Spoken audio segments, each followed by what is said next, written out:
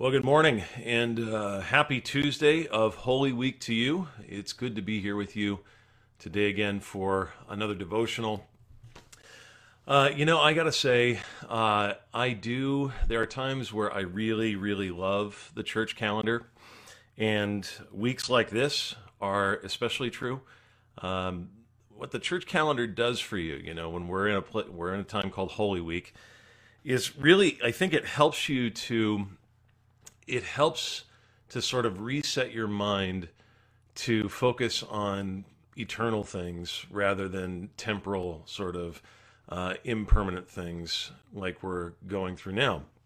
And so the fact is, at this point in time, on the one hand, as we're living in the moment, you're sort of tempted to just kind of focus on everything that's happening right now. And we keep on hearing on the news that peak is coming, and all of these sort of different events. You hear about the British Prime Minister entering intensive care, and all sorts of things that can sort of consume you. And what the church calendar does, what Holy Week does, is suddenly bring you back to the reality that no, there's a bigger plan going on. There's a bigger story happening that we are in the midst of that actually takes precedence, is far more important, in fact, than anything that's going on around us. And so I'm thankful that we're in Holy Week, that we're preparing for, at least at the churches I serve, services for Maundy Thursday and for Good Friday and for Easter. These monumental days that have been celebrated from the beginning of the church, that we still celebrate today, 2,000 years later, with much joy and anticipation and hope as we remember what the Christian faith is all about. So with that said, I wanted to go over some very famous words of Jesus from the cross. I don't know that they are his most famous. There's so many of them that are quite well known, but these are certainly some of the most comforting. Of course, it is now the final day of Jesus' earthly life. For the last 3 years, he has gone around healing the sick and banishing demons and feeding the poor and preaching the arrival of the kingdom of God with his coming. He's shown all people around him that there is truly something unique and something special about him. He has displayed powers that only God himself possesses. He has led and equipped a group of disciples to take his message far beyond the confines of ancient Palestine. Just a few short days before this day that we've arrived at, that we observed last Sunday, it appears that Jesus might be the long-awaited Jewish king that so many had been hoping for. Just a few days before this, there was a sense that he was going to ride into Jerusalem, take the throne from Rome, and rule the world with a properly iron fist of justice. But now it appears that those dreams are dashed. Now he has gone through mock trials and has been condemned, declared guilty of blasphemy and insurrection. He has been spat on, slapped, beaten, whipped to a bloody pulp. Instead of a crown of gold and jewels, he dons a crown of thorns. Instead of a robe of royalty, he is wrapped in a robe of shame. And instead of people bowing in adoration at his feet, now they are bowing in mockery and jest. They, and for that matter, we, all of humanity, really had not understood that his kingdom was not of this world. They had not understood that his kingdom was a kingdom of grace and mercy for sinners. They had not understood that his goal for his coming was actually coming to fruition on the cross that they crucified him on. They had not understood that this cross was actually part of the divine plan. And yet, when Jesus is finally nailed to that cross in the presence of real criminals, we do not hear him shout, "Father, repay their evil deeds. Get them. Send your holy angels." We don't declare him with anger, yell out at the sinners nailed next to him, or to those who are actually pounding the nails in. Rather, we hear the wonderfully surprising words, "Father, forgive them, for they know not what they do." And those words apply just as much to us as they did to the crowd that day. And so why does Jesus ask for God to forgive his enemies? Well, first of all, it might seem obvious, but because he can. In other words, he has the authority to do so. And this is something maybe we just don't think about, but because he is in fact God's son, he can ask this. Now, sure, many people can request such a thing from God, but only Jesus can ask this and guarantee it will happen. It is this sort of declaration that actually led Jesus to this cross. If you might remember earlier in Luke's gospel, before this is recorded for us, we hear of a time when some men brought to Jesus a crippled man in need of healing. But before the healing takes place, something strange happens. Jesus looks at the man and says, "Man, your sins are forgiven you." Well, this, of course, really scandalizes the religious leaders, and by the way, rightly so, if Jesus isn't divine. They say, "Who is this who speaks blasphemies? Who can forgive sins but God alone?" If Jesus isn't God, well, their question is, in fact, a good one. This all reminds me of C.S. Lewis commenting on this very passage and talking about Jesus declaring forgiveness. He says, quote, "Now, unless the speaker is God, this is really so preposterous as to be comic. We can all understand how a man forgives offenses against himself. You tread on my toes and I forgive you. You steal my money, I forgive you.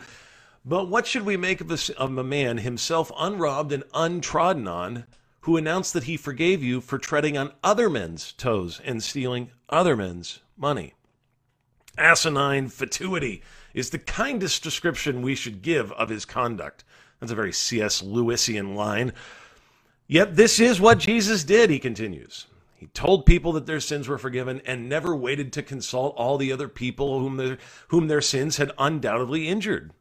He unhesitatingly behaved as if he was the party chiefly concerned, the person chiefly offended in all offenses. This makes sense only if he really was the God whose laws are broken and whose love is wounded in every sin. In the mouth of any speaker who is not God, these words would imply what I can only regard as a silliness and conceit unrivaled by any other character in history. Wonderful quote, end quote, from C.S. Lewis about why Jesus can indeed forgive. That's one of the reasons Jesus asked forgiveness for sinners, because he simply has the authority to do so in a way that no one else does. A second reason for why Jesus wants sinners forgiven is because, well, he is in fact paying for them. He doesn't pray for our forgiveness just because he feels like it. He doesn't pray for sinners' forgiveness because he sort of merely winks at it as if it's no biggie. No, the only reason Jesus can plead forgiveness for us is because, in fact, at that moment, he is paying the price our sins, the debt our sins have incurred against a holy God. He is saying essentially in his plea for forgiveness to us, "Father, forgive them because I have lived the perfect life in every way. I have not sinned even once in thought, word, or deed. Father, I am the spotless lamb. Take me instead of them." In his plea for forgiveness, Jesus is saying, "Father, forgive them because I am going to take the hell that they deserve right now. I am going to be separated from you. I am going through all this pain and agony and isolation, so they don't have to." That's what Jesus does when he says, "Father, forgive them." He is standing in the gap for us, taking the punishment for us, and by doing so, grants us new life and freedom. And still today, remember, the Bible says even now, Jesus is interceding on your behalf. And so even still, right this moment, Christ stands in the gap for you, covering you in his righteousness. And the third reason, briefly, that Jesus wants forgiveness for you and for me, for his enemies even that day, is because he loves us. I know this can almost be said in such a way that it becomes, cliche. God loves you, God loves you, God loves you. But it's great news, and it should never get old to us. We who by our sins spat on him, mocked him, whipped him, beat him, crucified him, he loves us. He even loved his enemies, the Pharisees who were doing this to him. God really, when he says he loves the world, folks, he actually means it. Romans 5 tells us God shows us his love in that while we were still sinners, Christ died for us. You who struggle with that secret addiction, Jesus loves you and says, Father, forgive him. You who struggle with gossip and slander, Jesus loves you and says, Father, forgive her. You who have failed raising your kids from time to time or many times, Jesus loves you and says, Father, forgive them. You who have failed in your marriage, Jesus loves you and says, Father, forgive them. You who come this morning dragging in the unbearable weight of your sin, Jesus says, I love you. Let me take that from you. I forgive you. It's mine now. Go in peace and freedom. One of my favorite illustrations of this sort of love comes from Dr. Richard Selzer. I've shared this illustration many times, but it's just such a wonderful picture to me, such a beautiful picture of the kind of thing that happens at the cross. In his book, Mortal Lessons, he describes a scene in a hospital room after he has performed surgery on a young woman's face. Quote, I stand by the bed where the young woman lies, her face post-operative, her mouth twisted in palsy, clownish. A tiny twig of the facial nerve, one of the muscles of her mouth has been severed. She will be that way from now on. I had followed with religious fervor the curve of her flesh. I promise you that. Nevertheless, to remove the tumor in her cheek, I had to cut this little nerve. Her young husband is in the room. He stands on the opposite side of the bed, and together they seem to be in a world all their own in the evening lamplight, isolated from me and private. Who are they? I ask myself. He and this wry mouth I have made gaze at and touch each other so generously. The young woman speaks. Will my mouth always be like this? Yes, I say, it will. It's because the nerve was cut. She nods and is silent, but the young man smiles. I like it, he says. It's kind of cute. Stelzer writes, all at once I know who he is. I understand, and I lower my gaze. One is not bold in an encounter with the divine. Unmindful, he bends to kiss her crooked mouth, and I am so close I can see how he twists his own lips to accommodate to hers, to show her somehow that their kiss still works. Friends, this is what Jesus does for us.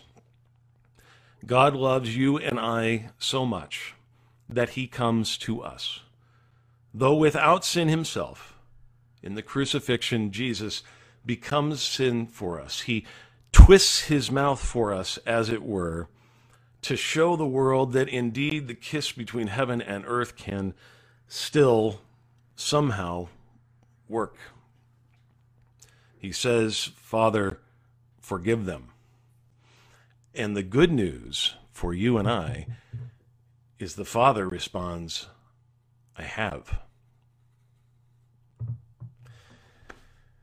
That's our devotion for this Tuesday. May you be blessed this week. May you have a wonderful Holy Week. God bless.